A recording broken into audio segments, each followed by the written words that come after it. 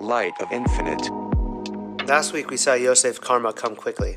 Everything that he reported to his father about his brothers came back to him. He shared how his brothers were eating flesh cut off from a living animal, and his brothers sold him, cutting him off from the family. He told Yaakov how the brothers treated the sons of the handmaids with contempt and called them slaves, and then Yosef himself was sold as a slave. Because he shared with his father that his brothers were acting immorally, Yosef's master's wife cast his eyes upon him, as it's written, and he landed in prison in Egypt for 2 years. In this week's parasha, the same karma befalls the brothers. They are accused of being spies because they suspected Yosef of telling tales against them. Shimon was placed in prison because they threw Yosef in the pit 22 years prior. And of course, placing the blame on Yosef's stolen cup was meant to bring the brothers to their knees in readiness to become slaves, thereby atoning for placing Yosef in slavery. Abarbanel adds to this that even the money that was returned to each brother and the fear it caused them was also meant to atone for their selling Yosef as a slave. As the brothers say to one another, "We are being punished on account for our brother, because we looked on at his anguish, yet paid no heed as he pleaded with us. That is why this distress has come upon us." This treatment, measure for measure, midah keneged midah, is connected to the principle, do not judge lest you be judged. And we see this throughout the stories of the 12 brothers and their tribes. But what we also see through Yosef's plan to reunite his family and bring redemption to their father Yaakov is that the world is equally balanced. With one step towards the side of atonement, a person can turn it all around. In life, we always have to balance putting our faith in Hashem with putting in our own efforts, hishtadlut. So we see that when Yosef was in jail, he said to the cupbearer, after interpreting his dreams, "Remember me and mention me." Yosef knew that Hashem was in charge, and when the time came, he would be released. And had he simply said, "Remember me," it would have sufficed. But by adding, "mention me," he was putting too much faith in people and not enough in Hashem. And so his salvation from prison was delayed 1 year for each request. A tzaddik is expected to be on the highest level and is dealt with in a very different fashion from the average person. So this isn't to say if someone else had done the exact same thing, they would receive an extra 2 years.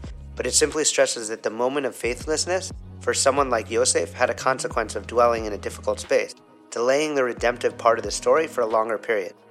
We have to look for our opportunities to let go of control and trust that all will be for the good. We see in this that the Sitra Achra, the other side, worked very hard to throw us off our course. So to balance this, we must be diligent in strengthening the side of holiness. MCA of the Beastie Boys said, "If you don't stand for something, you'll fall for anything." We have to take that stand a step further and strengthen our emunah, faith, especially in the moments where the Sitra Achra, the other side, shows us every reason to let go. Strengthening our emunah is done through action, which brings love. Love and heart is what connects us all to each other and each of us to our Creator. Just as a romantic relationship can't go stronger without words and actions that demonstrate commitment, without them, the relationship weakens and the people grow detached. So too with our relationship with Hashem, we have to keep the Infinite One on our tongues and in our hearts. We see in the temple service that those that feel generous of heart were told to bring sacrifices. Continuing this running theme in the Torah, loving actions based on loving feelings strengthen and deepen those feelings, leading to more loving action in a cycle. We see Yosef kept Hashem on his tongue at all times, so much so that Pharaoh's response starts to incorporate awareness of God in it too. This is done by Yosef brushing aside that it was his own wisdom, asserting that it was the divine prophecy that resonated most as the interpretation of Pharaoh's dreams over all the sorcerer's attempts to explain them. We read of Pharaoh that in the morning his spirit was troubled. He sent for and summoned all the magicians of Egypt and all the wise men. Pharaoh told them his dream, but no one could interpret them to Pharaoh. Pharaoh's wise men did interpret the dreams, but not in reference to him as a pharaoh, instead as a king, so he was unsatisfied with their interpretations. Rashi explains their interpretations as such. Pharaoh would beget 7 daughters and bury 7 daughters. It was only Yosef that was able to not only interpret the dreams incorporating every aspect of the dream that Pharaoh had shared, but was able to fill in the parts that Pharaoh had left out and offer practical advice so as to keep Egypt in good standing, thus saving Pharaoh and his kingdom. Yosef saw the 7 healthy cows in the dreams as good and the scrawny cows as evil, something that always exists in the world, where the evil scrawny cows consume the healthy cows in a way that sometimes it seems that evil conquers good. But Rab Natan of Breslov explains that Yosef at Tzaddik is always able to overcome evil, even if it has been swallowed up by evil. The Lubavitcher Rebbe reminds us that evil is transient, while good always remains intact. The wise men told Pharaoh that Yosef's interpretations didn't make any sense, that there would be 7 years of plenty followed by 7 years of famine, because the cows coexisted, so that clearly was not correct. Yosef explained that they would have to put away food during the years of famine, taking advantage of the good days and storing them in the same way one should with good deeds in this world. And in this way, when the evil would befall them, there was good to fall back on. So too, we should store up our good deeds, so the evil that exists will be met by good at the same time. As it says, "Now let Pharaoh look for a discerning and wise man and put him in charge of the land of Egypt. Let Pharaoh appoint commissioner over the land to take a fifth of the harvest of Egypt during the 7 years of abundance. They should collect all the food of these good years that are coming and store up the grain under the authority of Pharaoh, to be kept in the cities for food. This food should be held in a reserve for the country, to be used during the 7 years of famine that will come upon Egypt, so that the country may not be ruined by the famine." This saved not only Pharaoh's kingdom, but Yaakov and Yosef's brothers, whose provisions eventually started to dwindle. As it's written, "God has sent me ahead of you to prepare sustenance for you." As Pharaoh praised Yosef's wisdom, Yosef corrected him. Only God will explain Pharaoh's dream. It says in Breshit Rabbah, Yosef gave credit to the one to whom it was due. And as we read further, Yosef kept reiterating the same message to Pharaoh so as to raise his God consciousness, meaning that which God wished to tell Pharaoh. For this matter is truly from God, and God is hastening to do it. Chazal, our sages, teach that a wise man is greater than a prophet, and Yosef, in his humility, related that he had only attained the level of prophecy and not the higher level of wisdom. And with that, we see that he was successful in bringing in the highest level of holiness down to the king of materiality and idolatry, when Pharaoh himself responds in kind. Is there then any other man like this, with the Spirit of God in him? And God told you all this.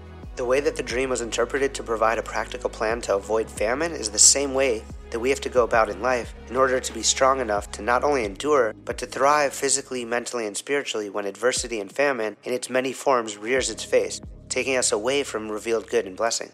Just as the lyrics from the Bangles smash single, "Walk like an Egyptian, go, if they move too quickly, oh, they're falling down like a domino." It's a reminder that we need to pause and be mindful when things are good, knowing that life is full of ups and downs, so to prepare physically and spiritually for the moments when things are difficult. This way we don't fall down like dominoes, which is essentially what would happen during the famine without Yosef's practical interpretation. Yosef's narrative is that of someone who stays faithful in the face of bad. When others would be in despair or fully given up, Yosef rises. He is sold into slavery, and he finds himself in jail in Egypt, the lowest point in his life. And from that very low point, he continued to reveal godliness through prophecy, and as his story reveals, in the land of hardships, he became his most fruitful. In a similar fashion, we see Yosef's father sees life much in the same way. We read that Yaakov saw that there were provisions in Egypt. V'yira Yaakov ki yesh shever b'Mitzrayim. To understand the significance of this, we have to jump into the word shever, provision, which in Hebrew means break, but it could also be read as sever, hope. And so the Midrash says Yaakov saw shever, a famine, and saw sever, the plenitude of their harvest. And so while Yaakov saw Shever, he also saw Yosef had descended to Egypt, and in that way he saw Sever, as Yosef would become the ruler that would save them all. At the same time, he foresaw that the Jews would become slaves in Egypt, Shever, but he also foresaw that Jews would be redeemed from there, reaching even greater spiritual levels, Sever. It's the same throughout our lives. Shever is inevitable, and we must also realize that Sever follows, and all will be rectified at the right time. When I was on a plane on the way to my mom's unveiling after a yortzeit, I opened up Likutei Moharan, and Rabbi Nachman's lesson that ties into this blew my mind. It was based on Tehillim. "In my distress, you relieved me." It's a praise that even during the time of distress itself, Hashem provides the relief. The phrase, "it could always be worse," does have truth to it, and the exercise in that mindset or mantra is that by realizing that it's better than it could have been is a way to stay grounded and hopeful, which is essential in the period before it does actually get fully better. Scripture relates a story of King David, who composed much of Tehillim, including this verse. When King David fled Avshalom, he descended the mountain of olives, weeping as he went, but as he fled he composed a psalm, 3:1, a song of David when he fled from Avshalom. The Midrash asks, if he wept, why was he singing? And if he was singing, why was he weeping? And goes on to relate a story of a king who became angry with his son and sent him away. The king sent a messenger to check on his son, and the messenger found the prince weeping and singing and was confused by such behavior and inquired why. The prince replied, "I weep because I angered my father and have been separated from him. But I sing because he did not have me executed. Not only did he not kill me, but he sent me to dwell in exile amongst dukes and noblemen." In that vein, the Talmud teaches that even in his fleeing, David rejoiced when he found out that the evil that would befall him was from his own son, realizing if it had come from a servant, there would be no mercy shown to him. But when he saw it was from Avshalom, he knew there was hope, and that even a rebellious son will show some mercy. And so this Tehillim from the heart was sung from a place of relief in the space of distress. I love synchronicity because just as I was finishing writing for this week, I decided to take a quick break and put on Spotify's New Music Friday playlist. And just then, a song I've never heard came on called Grateful by Coda the Friend that I feel resonates with this so much. Grateful, grateful, grateful. Even in a rough patch, I'ma make do. Even when I'm down, I be saying thank you. Even when I'm wild sad, I can never hate you. Nah, thank you for the setbacks on the way up. Thank you for the stories that they made up. Thank you for my Noah's Ark that's word to blue. The deep blue sea can't mess with me. I'ma be great when you showing me love. I'ma be great when you throwing me hate. I'ma be great even when I am done. You got another thing coming if you think I'ma break. Being grateful for life and never losing hope, even in the difficult moments, is the way that we could turn them around. The story of Yosef paints a picture of exactly that. Rabbi Nachman says, when we are asked how things are, each of us should say, thank you Hashem, they're going well even when they are difficult. When we stay in such a mindset, the Holy One thinks, this is good? I'll show you what good really is. Dive in deeper at lightofInfinite.com.